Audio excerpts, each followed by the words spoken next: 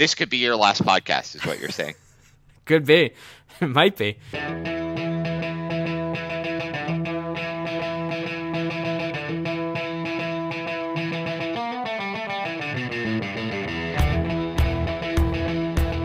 Hello and welcome to the Roto World Fantasy Baseball Podcast. I'm your host, George Bissell, filling in once again for Matt Straub this week. And we're recording this show on Monday, June 24th, late night. And we've got a very special guest for you. He's a writer at Baseball Prospectus, one of my favorite fantasy baseball analysts. He's one of the best fantasy baseball players in the world, NFBC main event champion, Rob Silver. Rob, thanks for coming on the podcast. Great to be here. I agreed to do it since you were going to say those nice things about me. So I've already earned. It's already been worth it. All right, so let's dive right into the podcast. This is going to be a little bit of a different show rather than what we usually do on this podcast. We are going to cover some current events right at the top of the show. There's a lot of breaking news that we have to get to, but we're going to focus on some more player-centric topics, some strategic aspects of fantasy baseball. This is going to be a little bit different than what you're used to hearing on this podcast, and these are the things that Rob and I think, obsess about, like the strategy and the process and everything like that. So I'm excited to do this. Rob, are you fired up, ready to go? I couldn't be more excited. So let's talk about a topic that I'm sure is near and dear to your heart. I think you're uniquely qualified to speak on this subject since you are a Canadian. The Rays, it came out last week, there's a chance they're talking about splitting their season and playing some home games in Montreal. And Look, I can say I don't think it's a good idea, but I think the world needs to hear your take on this potential Rays to Montreal move that could happen in the future. So I'm not just Canadian. I grew up in Montreal. I grew up an Expos fan. My last year living in Montreal was 1994. I left in 1995 to go to university. So the Expos broke my heart, but I grew up loving them. And if you'd asked me like 3-4 years ago, what are the odds in my lifetime that there is a professional baseball team in Montreal, I would have said 5%. And it largely would have revolved around me becoming a billionaire, buying a team and moving them to back to Montreal, because short of that, it just seems so implausible that Montreal would get baseball back again. And for a variety of reasons, the world's changed a lot in the last few years. So in terms of the specific story that came out with Major League Baseball giving the Rays permission to explore this seems like both a goofy idea to me that doesn't make a lot of logical sense and a clear leverage play for the Tampa ownership to give them leverage in terms of negotiating a new stadium.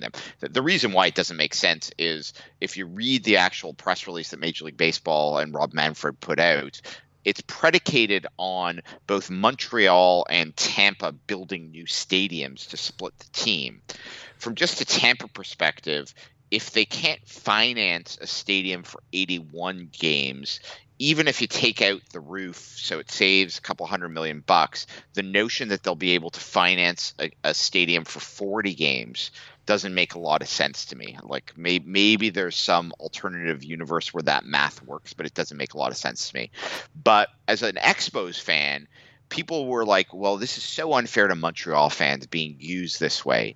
It's like, use me. Use the heck out of me. Use me as much as you want for other teams if it keeps Montreal in the conversation to returning to Major League Baseball. So I'm convinced that the only way Montreal is going to get a team back is an expansion process. Why? Because if I'm one of the current 30 owners, I want the $1 billion check. I want the big payout. If a team relocates, all that happens is the current owner benefits. The other owners, I mean, to the extent that having 30 healthy Major League franchises helps everybody, I guess it helps them. But whereas an expansion process is a check. So I think that relocation is still unlikely as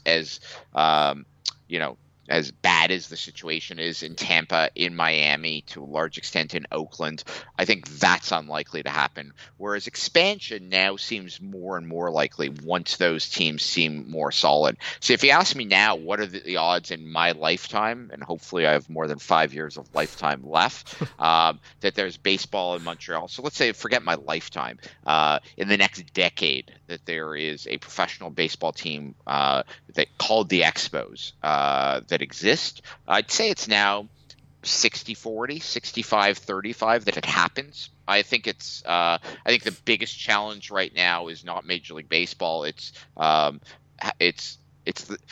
expensive, like how valuable professional sports teams are. Right. So there is an ownership group in Montreal, but it's big leagues, man. Like it's a lot of money, and I'm a little skeptical on their financial. I'm hopeful, but skeptical on the financials of it. Yeah, I agree with everything you said. I think the big issue for me is, one, this proposal is never going to happen, but if it actually did, I think it's a logistical nightmare for players and coaches and the organization, where you're asking players to split, locations between two very different places, and I just think there's no way that could possibly work. So, well, it's in all 4 major league sports, it has never happened for more than a season or two, right? The Expos, as they were on their deathbed, played chunks of games in Puerto Rico.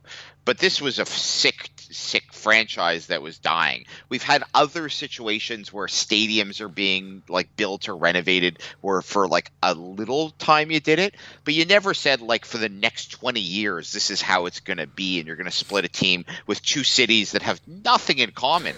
Like this is not Green Bay and Milwaukee saying we're going to split the Packers and you're going to play a couple of games down the road. Like that may be weird, but you can wrap your head around it. Yeah. Like what the hell did Tampa and Montreal have to do with one another? Like it's Mad Libs. Like it doesn't make a lot of sense. Yeah, anyways. It's a pure leverage play there by Major League Baseball and that ownership group on the city of Tampa and St. Petersburg. So we'll see how it plays out. Let's get to the. I hope that helped everybody's fantasy team. That long soliloquy about the future of the Montreal Expos. Well, if there's anything I can assure everybody, it's that you guys deserve it up there in Montreal. It's been a long time, so you can talk as much as you want about the Expos. I'm fine with that. Awesome. The big story in fantasy baseball, I think, that just came out earlier this afternoon was the Jordan Hicks injury in St. Louis. He's been diagnosed with a torn UCL in his right elbow. The Cardinals initially said that he was dealing with triceps tendonitis, but they got the bad news when he underwent an MRI today on Monday. It's still up in the air whether or not he's going to undergo Tommy John surgery. If he does, that would knock him out for at least the next year or so. He could return late next season if he does. But just looking at sort of the in-house options here for the Cardinals, I'm assuming, Rob, it looks like Carlos Martinez is going to be the favorite to close the rest of the way. John Gant obviously still in the picture, but we've had a lot of reports coming out and a lot of speculation that it's actually going to be Martinez who's going to step in as the Cardinals closer the rest of the year. What do you make of that situation, and what should the Cardinals do going forward? I agree it's going to be Martinez. I think Gant's been shockingly good in the role that he's been in, but I assume Martinez gets the next shot. St. Louis is such a weird team. They've been such a weirdly constructed team in a weird season for them. There'll be a lot of hindsight. Well, of course, Hicks has a torn UCL. Look how hard he throws. Look at his off-speed stuff. Like, I love Jordan Hicks coming into this year. There was too much helium in draft season that I didn't end up with him anywhere. But Martinez has shown that a healthy Carlos Martinez can be a good closer the rest of the way. So of all of their challenges as a team right now, there will be a lot of closers on the trade market over the next 5 weeks. I'm not sure trading for a Hand or a Giles or any of the closers that are available really makes a lot of sense for them, because I think both Gant and Martinez can get it done. Yeah, also the prices we've seen for closers, they've gone up exponentially in the last couple of years because of the impact they have in a playoff game or a playoff series. So I doubt the Cardinals would be willing to meet that type of asking price as well. So Carlos Martinez is probably the ad here.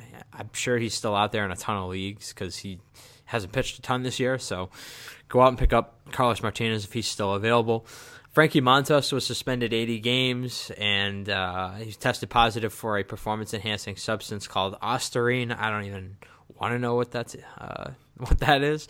It's a horse tranquilizer. Oh. No, I just made that up. I assume every PD is kind of used with barnyard animals, and some trainer in Moscow decided that it could help professional athletes. But I'm not a doctor, so talk to your own doctor before you start injecting any of that into yourself. You're just Canadian. You're not a doctor. Exactly.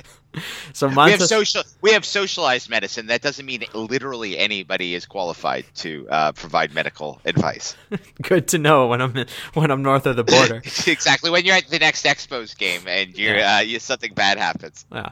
So Montas was in the midst of a really impressive breakout season. He had an ERA under 3, 97-21 strikeout to walk ratio over 90 innings, and I think the interesting takeaway for fantasy purposes is what this does to his value in redraft leagues next year, because I think it's really going to suppress his cost, because this isn't enough, I think, of a sample for people to say, this was convincing. We're talking like mainstream casual leagues. I think a lot of those fantasy owners are going to say, well, obviously he had some help in putting up those numbers, and it's going to depress his cost. So how much does this hurt his fantasy stock next year, and how much do you have to weigh the suspension and what he's done so far when you evaluate him next year?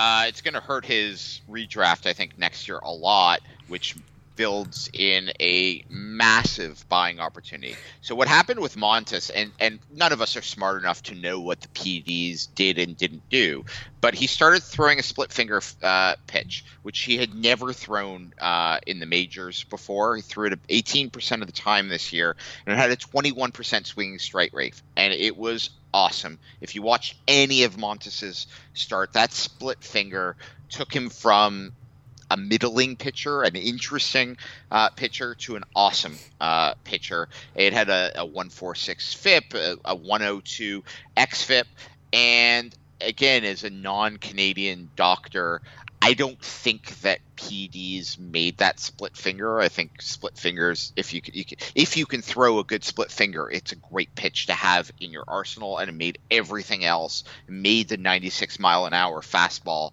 work for him in a way that it hadn't previously. So I think he's going to be a great buying opportunity coming off the suspension going into next season. What do you think? Yeah, I think it's going to put a cloud over him, and I think a lot of owners are going to be scared off, and that's usually when you can buy. Same thing with when guys have an injury that lingers into the offseason. A lot of times you see their value depressed in redraft, and it ends up being a buying opportunity like you're saying. So I'm in on Montas, and I'm with you 100% there. So the next thing I want to talk about is a pair of rookie starters for the Marlins and the Cubs who've been impressive so far. Zach Gallen, Adbert Alzolay. Gallen allowed just 1 run over 5 innings with 6 strikeouts in his Major League debut against the Cardinals last Thursday. He's on track to start against the Nationals on Wednesday. And then Alzolay, he made his Major League debut in a bulk relief appearance against the Mets. 1 hit over 4 innings in relief of Tyler Chatwood with 5 strikeouts. He's going to start on Tuesday, actually, against the Braves.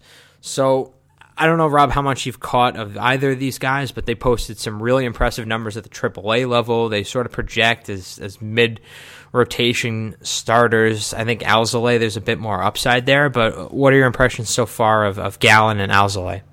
So Gallen, I did catch most of his first start, and I certainly was familiar with him coming in. I think he has the potential to be a top 40-45 starter the rest of the season, which sounds not that impressive, but as most of us realize, it's really that's a game changer if you suddenly add a top 40 starter. So I think Gallen is really interesting. It's not a great start this week for him, and the challenge for him is he has Washington this week, and then he projects to be a 2-start week next week of Washington and at Atlanta. And the danger is, of course, with Pablo Lopez on the IL, but not for that serious an injury, that And Miami, it's a weird thing to say, and like I every time I say this, I expect a lightning bolt to come out from the sky and hit me. Suddenly, Miami has a bunch of really interesting young arms, and they have a lot of options now. So there's a potential that so everybody is assuming Gallen is up for good and he is here to stay for the rest of the season. I'm not 100% sure that he is. I think when Pablo Lopez comes back, they're going to look at Yamamoto, they're going to look at Gallen, they're going to look at everybody and see where things fall, and Pablo Lopez isn't losing his rotation start because he's also been pretty awesome. Yeah, so there's like a weird parallel universe where the Marlins also have Chris Paddock and Luis Castillo as well, and this is probably the most exciting rotation in baseball. But in that universe, do they also have Christian Yelich and Giancarlo Stanton and JT Realmuto and Marcelo Zuna, and suddenly are the first truly dominant Marlins team, even including the ones that won World Series? Potentially, but we're in the universe where Derek Jeter owns the team, so that's unfortunately not where we are. But you're right. I really like Pablo Lopez. I was really concerned when he went down because of the same injury that ended his season last year. So initially when he suffered it and they were talking about bringing Gallen up, you kind of fear the worst. But it sounds like he's on track to come back here within the next couple of weeks. And yeah, they're going to have a decision to make because Yamamoto has been fantastic as well. So I don't know how this shakes out, but Gallen is worth, I think, at least a speculative ad. He's someone I'd try and, maybe now is the high point of his value if you can try and sell him. But I think you made a good point that he could be a top 40 or 50 starter the rest of the way. Totally. And that's a guy you want to hang on to moving forward in most cases. I think that what was interesting, certainly in the NFBC where I mostly play, so I don't know if it was the same in home leagues this past weekend, he was the hot free agent pickup this week. And because, and we'll I think talk about this later, because of the way free agency has gone with all the rookies this year, there weren't that many teams that had money, but the ones who had money, especially if they were struggling, were going hard after him. And I get it. I'm not sure it's going to pay off for them quite the way they think it is with Gallen. So the other guy, Adbert Alzolay, I think he's actually really interesting because the Cubs need him. I think he's better than a lot of the options they have in that rotation. Kyle Hendricks is going to start making rehab appearances, but Alzolay, I think, even if they decide to take him out of the rotation, he can still be a weapon as sort of a long guy out of the bullpen. So I like him as well. I don't know, have you caught any of Alzolay so far? I know a lot of the guys on our staff at Roto World are high on him. I have not. I didn't see his one bulk outing. It'll be interesting how he does as we're recording this. So, like, if you're listening this on your drive to work tomorrow, you already know how. So he's pitching tomorrow. Sorry, it's a tough Atlanta's a tough lineup. Yeah. So if I picked him up, like.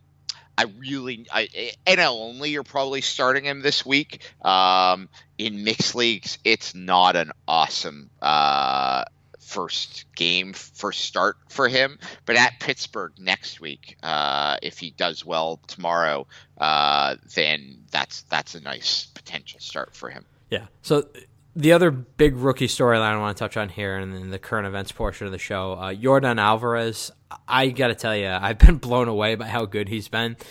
He's played in 12 games. He's hitting .333 with 7 homers, 16 RBI. He's striking out a quarter of the time, but he's also walking 14% of the time in the major league level. First time facing big league pitchers. This guy, he feels like the total package. I know it sounds crazy, but I don't. It's hard to find a flaw in his game. I've been blown away by him so far. Yeah, how many stolen bases does he have, George? None. None. So you want to find flaw? No, I'm joking. You're the valuations guy. I mean, you could be an elite 4 category guy. I'm just joking. No, he's been awesome, and it's funny because it's not like coming into this season. I thought Kyle Tucker was the guy to stash. I thought that Kyle Tucker was the player that, because of the power speed combo, if you stash Kyle Tucker, that I don't mean Vlad, I don't mean Senzel. I meant of the guys who are not going to be up the first 4 or 5 weeks of the season. Right. I was wrong, and it's not like Kyle Tucker isn't killing it. Like, there's a pretty good argument as of today. Kyle Tucker is the best hitter in the minor leagues, and it may not matter because of Yordan Alvarez. So the interesting thing looking back, and we're all brilliant in hindsight, is that weekend of like Fabapalooza when all the rookies came up and everybody blew their brains out. It's not like Yordan Alvarez was a secret at that point. You could argue that in March, it's not that he was a secret. We knew he was a prospect, but by the time we were bidding on all those rookies, we knew Yordan Alvarez, it was a matter of time, and that he was coming, and he was going to be very good, and he projected very good, and the scouts and it's interesting how few people were like, I can't bid on these rookies because I need to save my fab for Yordan Alvarez. Yeah, no, that's a good point. That whole cluster of rookies, that was the Austin Riley, Brendan Rodgers. There were a couple other guys thrown in there. Mercado, who's turned it around. Like, Mercado's been pretty good right now, but Lopez, what's his name, the pitcher on Houston, who Corbin Martin, Nicky Lopez is the second baseman for the Royals. So it was hyped as the biggest weekend in Fab history, which is unprovable. We don't have any records for that. And Riley's obviously it hasn't been a straight line, and we could talk about Riley in terms of concerns about his plate approach. But Riley's been very good. Mercado's been fine, but for the most part, the notion that it's been the bonanza that it was built up to be is not the case. Whereas obviously Alvarez has been great. So what do you make of him going forward? Like, what do you when you look at 2020? Who do you see in terms of Alvarez? Oh man, I think he's gonna have to be like a third or fourth round pick in drafts next year. Unless he goes into the tank here in the second half, it's hard to find a glaring flaw in his profile. And I think this is kind of who we want Rafael Devers to be. This is kind of Alvarez to me is sort of that guy. Middle of the order masher, one of the best lineups in baseball. I think that's the part of it that intrigues me the most is the counting stats element of it. If you put him in the heart of that lineup with George Springer at the top, Alex Bregman is one of the 5 or 10 best hitters in the American League. Maybe you get a Jose Altuve bounce back where he's healthy and he looks like himself again. He could drive in 100, 120 runs pretty easily. That's the upside there with him. And man, it's hard to until we see him fail. It's like no, there's not a lot. This reminds me almost of kind of the Aaron Judge factor when he came up. It was like, man, what do you say other than he's dominating? And unfortunately, Judge has gotten hurt in years since. But when he first kind of came up, it was like, all right, there's no flaws here. If he's going to be able to sustain this type of batted ball profile and hit for this kind of power, there's not a lot of holes here.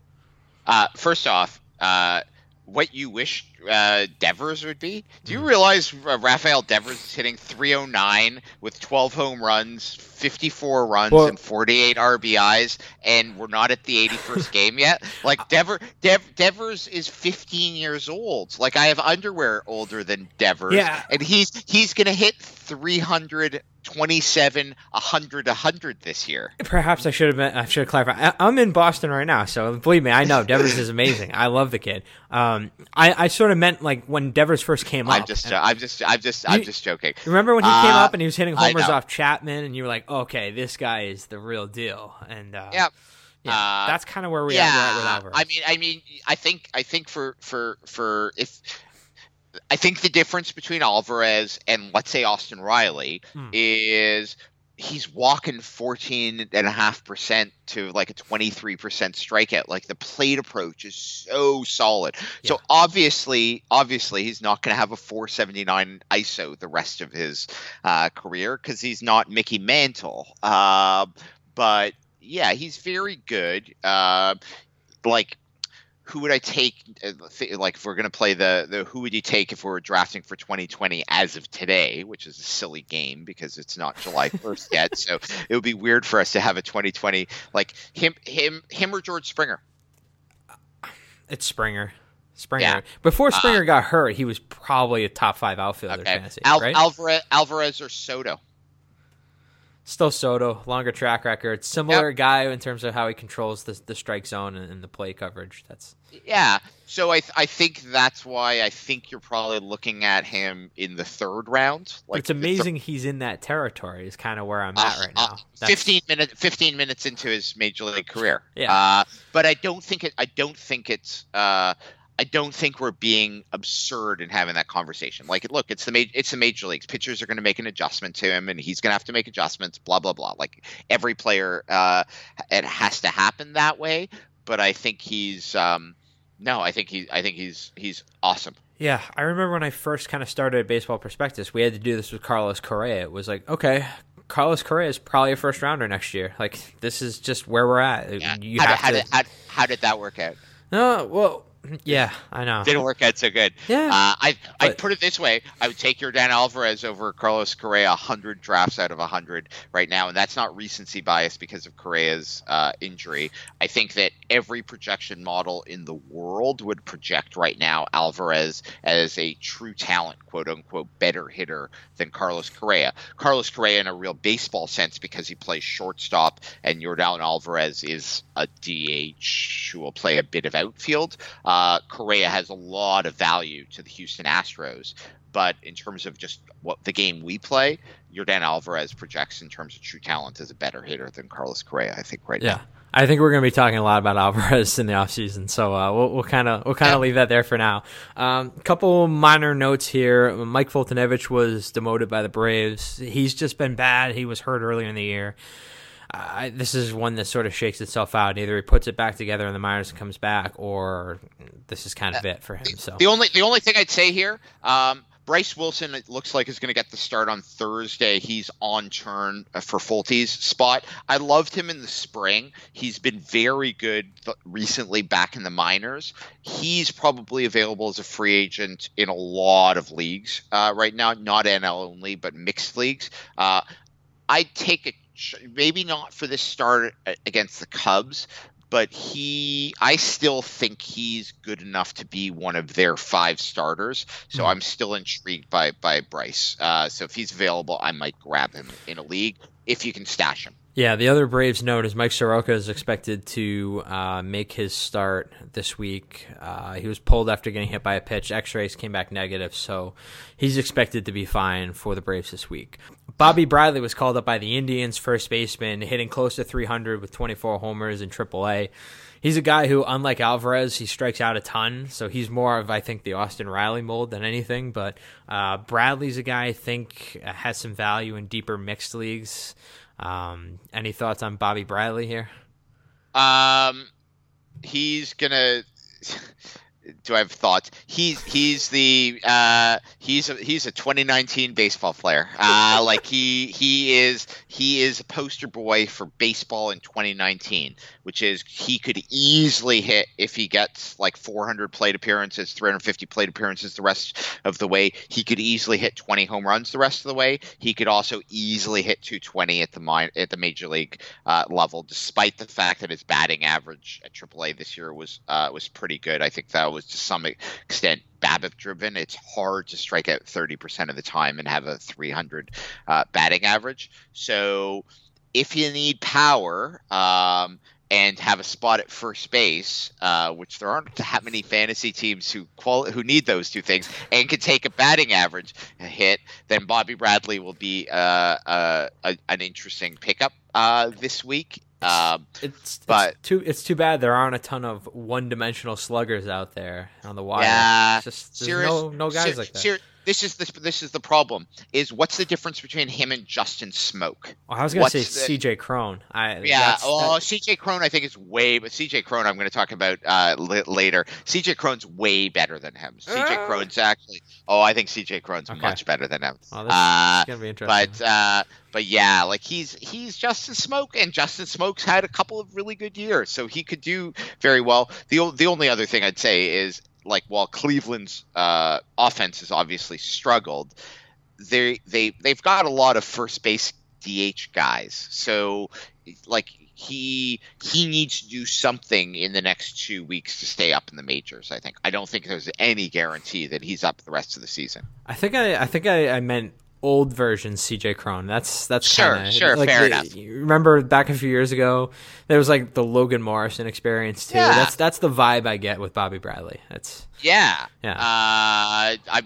CJ Cron's going to be we'll talk about CJ Cron later, because he's I feel very good about CJ Cron this year. He's been awesome. All right, so let's move into the main course for tonight's podcast.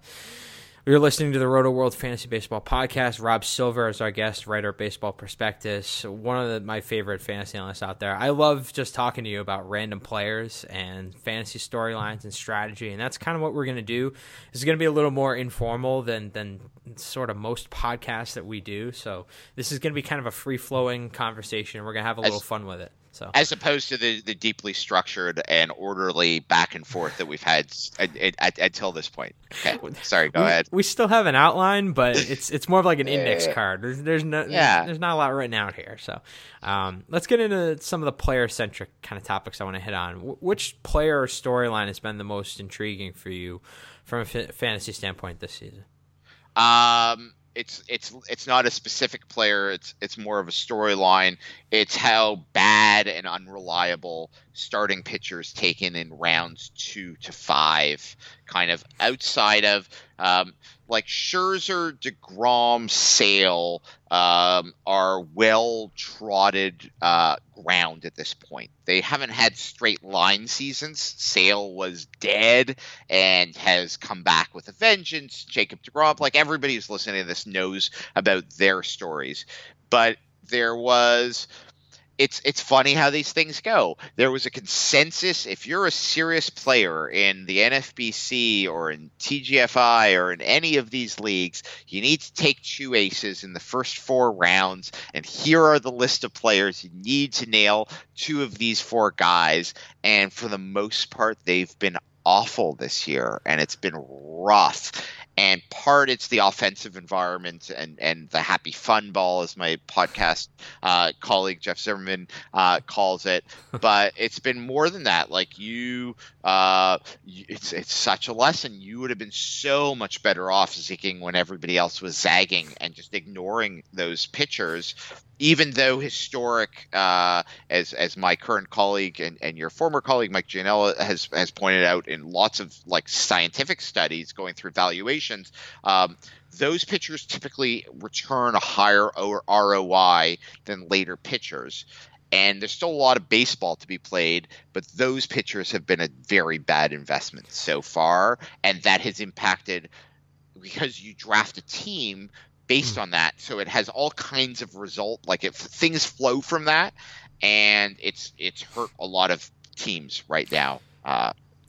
So I have 2 thoughts based on that. One is sort of the psychological angle, where when you're constructing a fantasy roster, when you're going in your draft, it's tough to see all the data in front of you, the historical data, like Mike presents in his articles in the offseason, and look at how everyone else is approaching this and the general consensus around how you should build a roster, and steer in a different direction, because it's going to turn heads. It's going to look weird.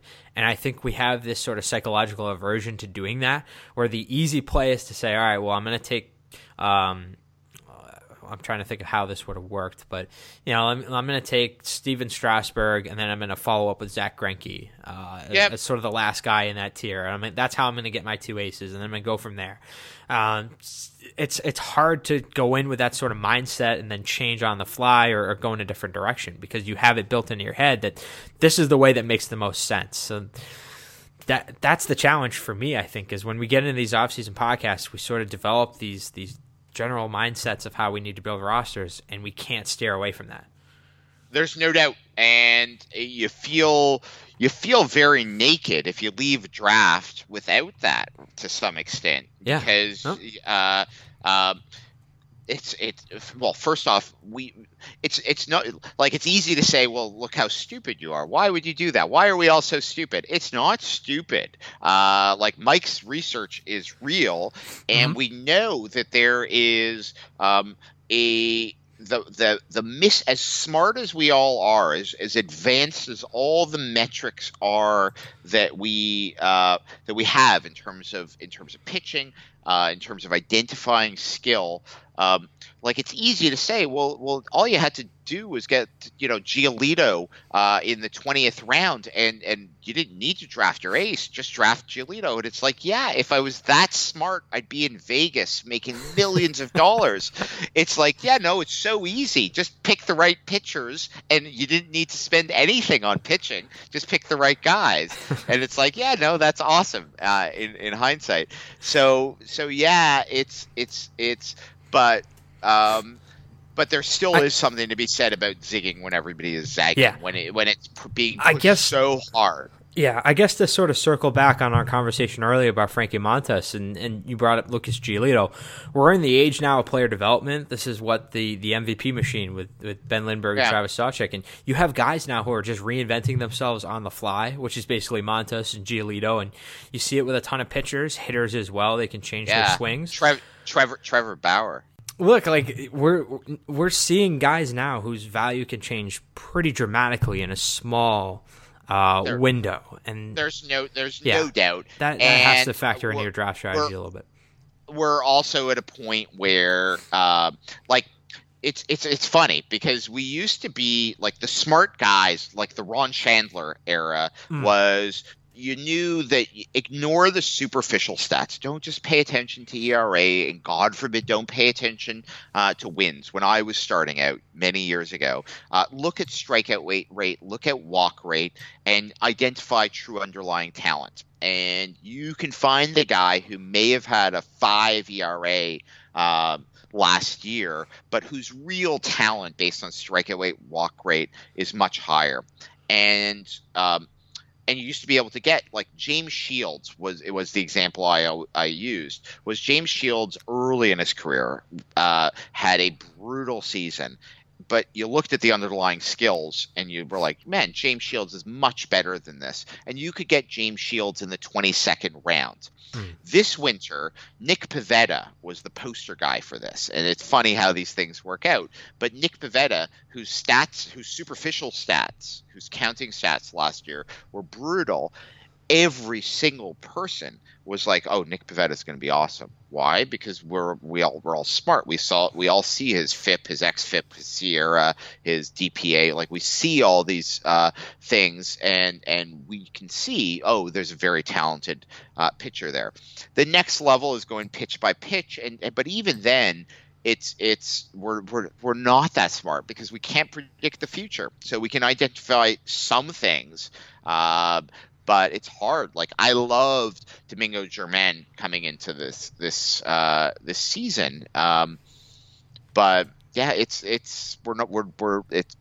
anyways, it's a hard game. It's a hard, stupid game that we play here. Yeah, there's a lot of variance. There's a lot of injuries. You can have the right process and still get bad outcomes. Like there's a million variables here at play, and it's that's why we love it and that's why we do it. And also hate it. Like and also look at like right now I'm following along as I'm talking to you.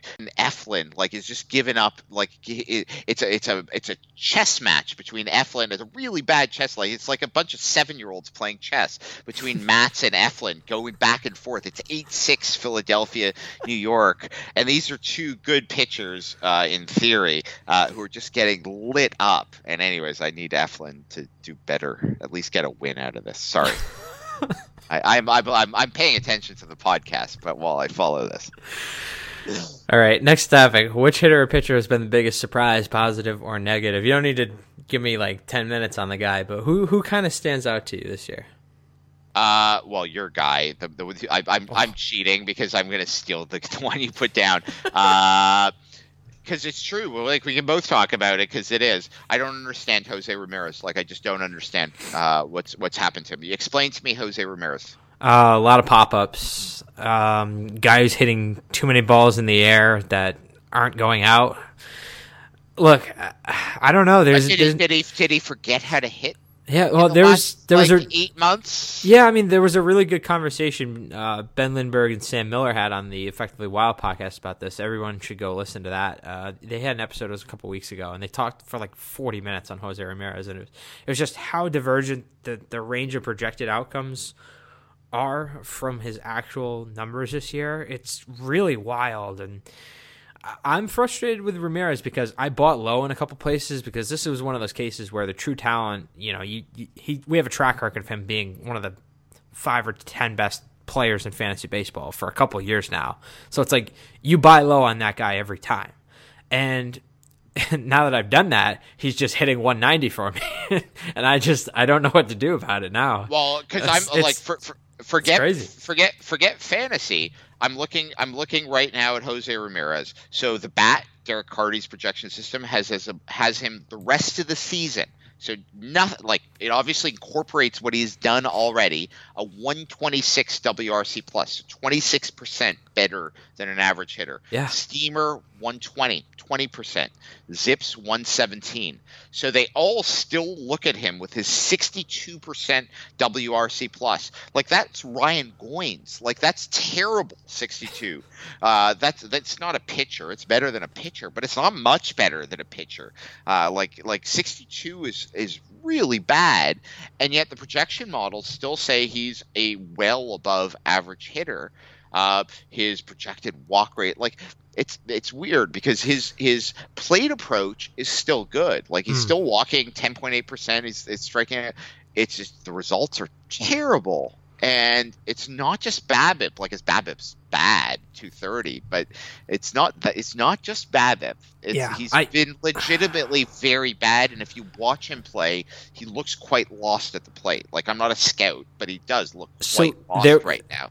As you can tell, I've watched a lot of Jose Ramirez this year, especially in the last month or so. And sure. There was a ball last Saturday, I want to say. It might have not this Saturday, the week before, against Detroit. He hit a fly ball to center, bases loaded, and the center fielder for Detroit, I think it was Harold Castro, he made this insane over-the-shoulder grab where he got turned around twice and he wasn't even looking. He just kind of stuck the glove out and made the catch, and that was Jose Ramirez's season in a nutshell. Like, I don't know what to do anymore with it. And I struggle, too, where there aren't really a lot of historical comps for a guy outside of injury in the prime of his career, just completely losing it and struggling to be even a league average player. That just isn't really supposed to happen. I mean, there are guys who, because of aging curves, they get older and they decline, but he's in the prime of his career and he's not hurt. It's just, this is super weird. We haven't seen a player like this in a long time.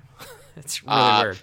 And the funny thing is, if he were a pitcher, you would say, well, they should send him down to the minors and try to figure it out, like get some confidence back and send him down.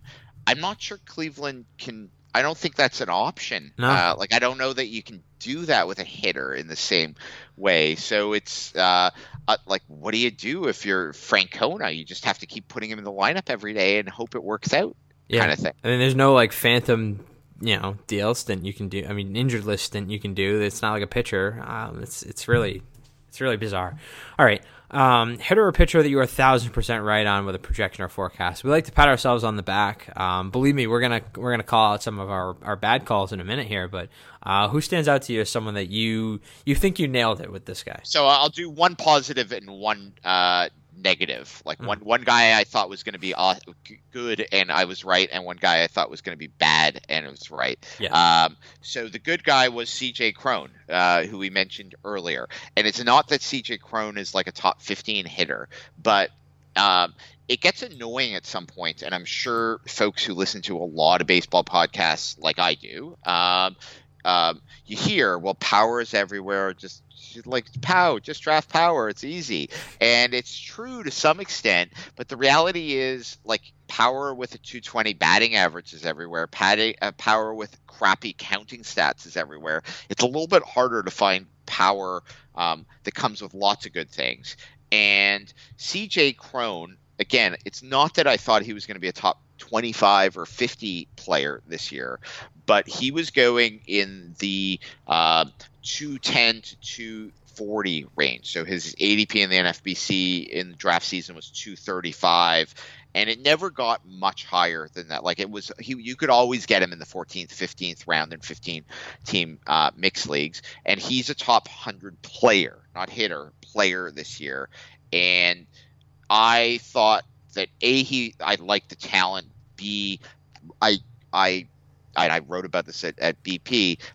Minnesota, both the park and that lineup, I thought was going to be really good. So I nailed that. And the guy I faded, and I have a bet with Matt Modica at The Athletic about this. He's going to buy me a really good scotch at First Pitch Arizona this fall. Is Joey Votto, and I like, as a Canadian, I should lose my passport for saying this. I forget what the specifics of the bet was, but basically he bet that Joey Votto was going to return to being Joey Votto, and I said no, Joey Votto is going to be Joe Mauer, and it pains me to say this, but it's not coming back, and he's been way better. Just to be clear, Joey Votto in real baseball terms this past month, like, he's not bad, but he's not doing a lot fantasy wise that's helping you. Like, he's just been better, but he's not hitting 18 home runs in the second half, I don't think. Right. Yeah. He's been better the last couple of weeks. That's definitely for sure. He had a really brutal stretch to open the year where it was like, okay, is Joey Votto done? ? But he's been better in recent weeks. He had a home run on Sunday. Like, I think he'll be okay, but he's not. No, he's not the NL MVP version we saw 2 years ago. That guy's not coming back. Joe Mauer is harsh. Like, he's better than Joe Mauer. Right. Joe Mauer. I know what you meant. But here's what I did. Like, if people are curious, what's the process? That's not just my gut pulling it out there. It's in the last 50 years, I went to Baseball Reference, Play Index. You should all subscribe. Baseball Index is awesome because it's hard to do this without this. Baseball Reference, sorry. So Play Index, first basemen who have hit 290 or better, 25 home runs or better, 90 runs, 90 RBIs, like the kinds of things you needed Joey Votto to do to return what people are expecting bounce back Joey Votto to do. In a non-OBP. In a non-OBP. OBP is a totally different discussion. Yeah. There had only been one first baseman who's ever done it at Joey Votto's age, Andres Galarraga, when he was with Colorado, which it doesn't taint it, but it changes the discussion. I think if you put in DHs too, I think it's like David Ortiz, Victor Martinez, maybe.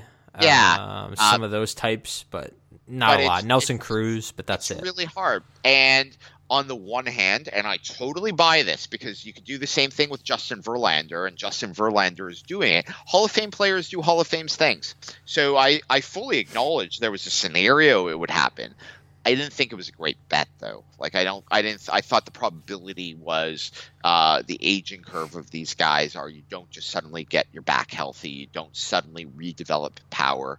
But I'd love to be wrong. I'd love Joey Votto to go on a crazy run in the second half, and it wouldn't shock me because Hall of Fame players do Hall of Fame things. My two guys, I'm gonna just do ones I got wrong because my big one was gonna be Votto.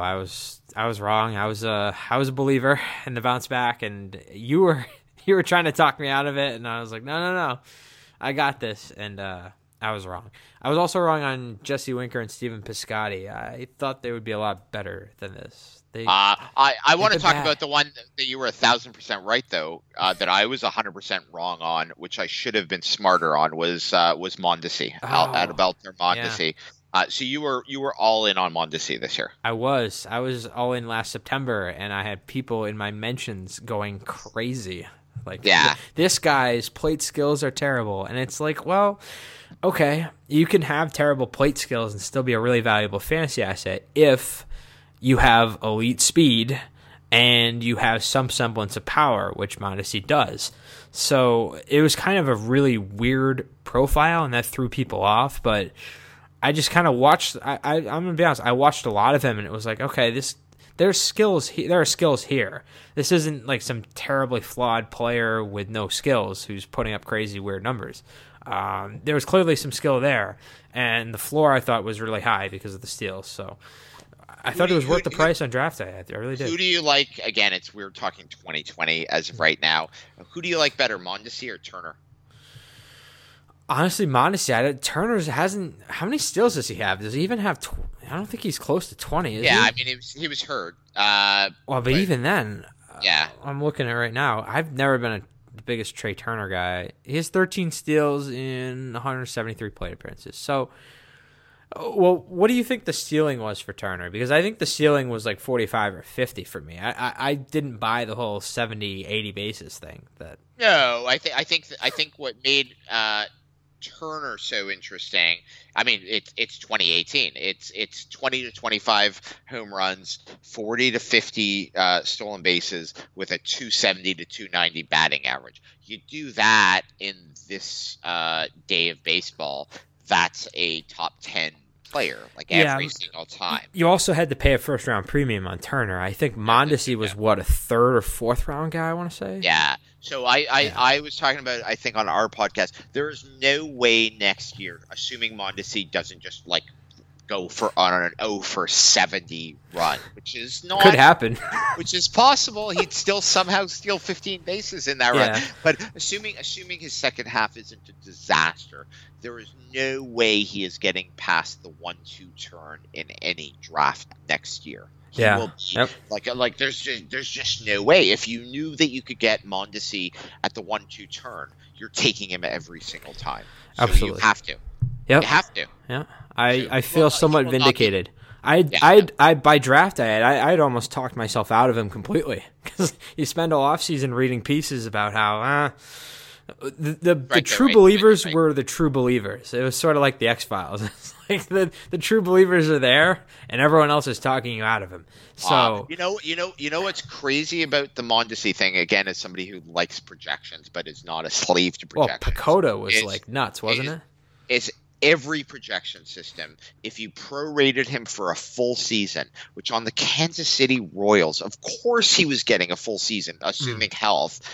He was a top 10 player in every projection model. There was no projection model you could find, from Coda's steamer to the bat, with full playing time, that he was not a top 10 or top 15 hitter. So every projection said, and the projections are, as you know, conservative by nature, are factoring in plate discipline, are skeptical, like of all the things that the narratives, the anti-Mondesi narrative would have been driving. The projection models take into account, and yet I won't say we, not you, we're like, the projections are too optimistic on this. I can't possibly pay this price for him. And it's easy, like all these things, it's easy now. The price was part of the problem too, because I think there are a lot of people who believed and were willing to go above and beyond where they probably should have to get him. I think that was the case in a lot of them. But Zach Kreiser, who's one of your colleagues at BP, I think he wrote an article that PECOTA's projection for Mondesi was something that had never been done before, or something like that. Yeah, it was madness, and the thing about Mondesi's season so far, it's not like he's hitting his 90th percentile. Like, there still is a better Mondesi than what we've seen so far this year. Yeah, it's just most players with those types of skills in terms of speed and power, they're better hitters than he is in terms of on-base skills and plate discipline. It's just he's deficient in that department, but he still has those other elite skills. So it's a weird profile. All right, we could talk about Mondesi for weeks, I think, but let's move on. Prospect or young player that you're gravitating towards or monitoring the rest of the season. Who's someone you really think is interesting that you're going to be following? I still think Kyle Tucker is going to find a way, and I'll go down with this ship this season. In redraft, I still think Kyle Tucker is a top, I'll say, 60 hitter in August and September. All right, I'll go with two guys. Alex Verdugo, he had a walk-off homer against the Rockies on Saturday. I really like the combination of plate skills, the power in the current league environment. I think he's one of those guys who benefits more than most hitters from the way the ball is right now. I just really like Verdugo. I think long-term he's going to be a pretty weird and good fantasy player. And J.P. Crawford, I think we had pretty much buried him by the time he got traded to the Mariners this offseason. I think most fantasy owners were like, I'm done. I'm not going to – I don't need to care about J.P. Crawford.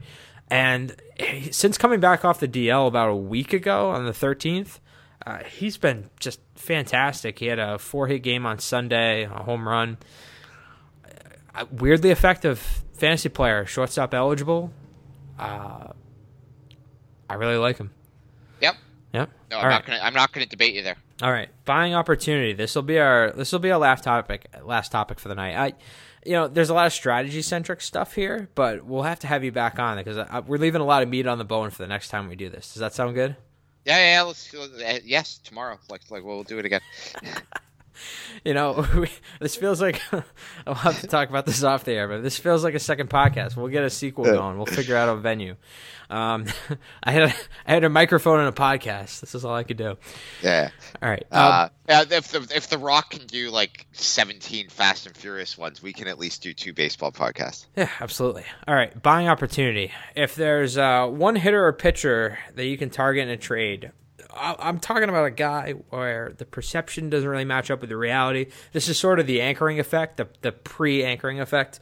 Guy that you're kind of targeting in a trade. I got a couple guys down here, but I'm going to try and just pick one of them. But who do you have that sort of stands out? I think you kind of hit on it with CJ Cron, where he's a guy who could be a buying opportunity. But who else do you think is out there that fantasy owners should be looking at?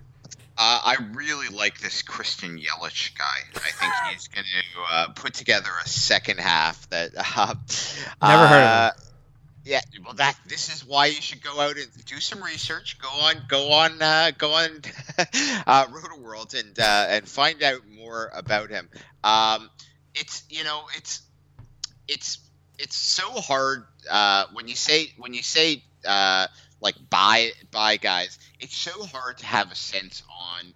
I always have a tough time with buy high, buy low columns because who knows what that really means. If you own a player, you probably have a good sense that he's doing pretty well, but maybe you're skeptical about him. So, like, I love guys like Shin-Soo Choo, who's having a Shin-Soo season, and is a top 70, 80 player, and I think will keep playing and keep doing well. And I could see an owner who has him who thinks he's boring, who's old, who's not, is worth throwing in and buying exactly so that you may be able to pay $10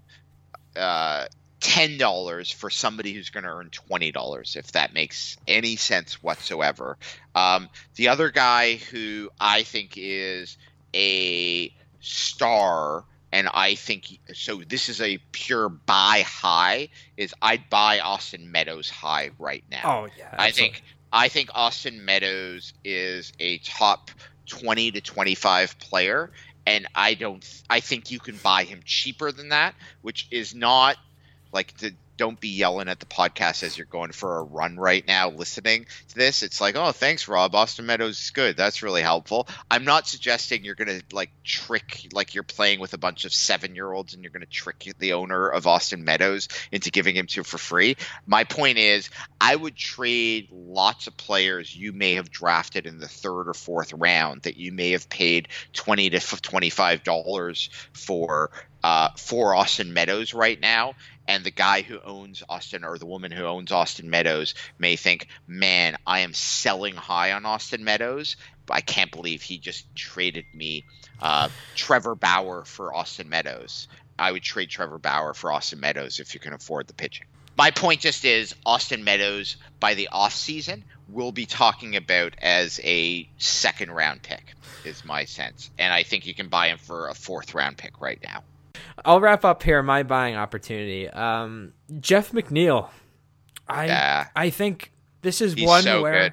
Yeah, people struggle to value him because he doesn't look like a superstar for a couple of reasons. Some of them are obvious. He doesn't look that athletic. Like, let's just call it like it is. Like, he does not look like this incredible baseball player. You just don't get that vibe when you see him. But man, the back control is incredible. Like, his ability to just put the ball where he wants. It's a weird, like, throwback kind of. He's Wade Boggs-esque. Like, that's which is a weird thing to say about like a 27-year-old Jeff McNeil who has 500 plate appearances. But he's such a good hitter. He has he's an 11% strikeout rate on the season. He's 29 strikeouts and 267 plate appearances. Now, he doesn't walk a lot either, but man, he never strikes out. He puts the ball in play a ton. I think he's another guy who's benefited from the ball flying. I love Jeff McNeil. I think whatever you pay for him, it's not going to be enough. I think you're definitely profiting on that. I love Jeff McNeil, and I think a bit more power could come in the second half. Like, I think the power numbers could come, but the counting, like, he's a tremendous baseball player. I love watching him hit. Yeah, he's different, but it reminds me kind of a lot of the Whit Merrifield phenomenon a few years ago, where when Merrifield came up, it was like, all right, this is just chasing stats. He's not going to keep doing this. He's not going to keep hitting. And he just kept on hitting. Merrifield, obviously a little different because he steals bases, but McNeil, I think there's a lot of anchoring that's going to happen in the next, like, 3 months, and you're not going to be able to trade for him in a couple months. That's my take. So, yep. All right. Hey, Rob, this was a lot of fun. Thanks for doing this. Sorry if I rambled a little bit. No, I had an awesome time. We definitely need to do this again soon. So where can everybody read your stuff? Tell everybody where they can find your work and what you're working on lately. So they can find me at BP every week. I'm on Twitter. Like, if you don't follow me on Twitter, I'm a terrible Twitter follower because of the Canadian politics stuff that nobody listening to this who isn't from Canada would care about. But I'm at Rob Silver on Twitter, and I do my own podcast, Launch Angle Podcast, with Van Lee and Jeff Zimmerman, which you can find wherever you find podcasts. All right, so that's going to do it for this episode of the Roto World Fantasy Baseball Podcast. DJ Short and Drew Silva will be back on Friday for the usual edition. Make sure you subscribe, rate, and review us on iTunes, Stitcher, Google Play, wherever you get your podcasts. Make sure you go out and do that. 5 stars. You can follow me on Twitter at George Bissell. And until our next podcast, so long, everybody.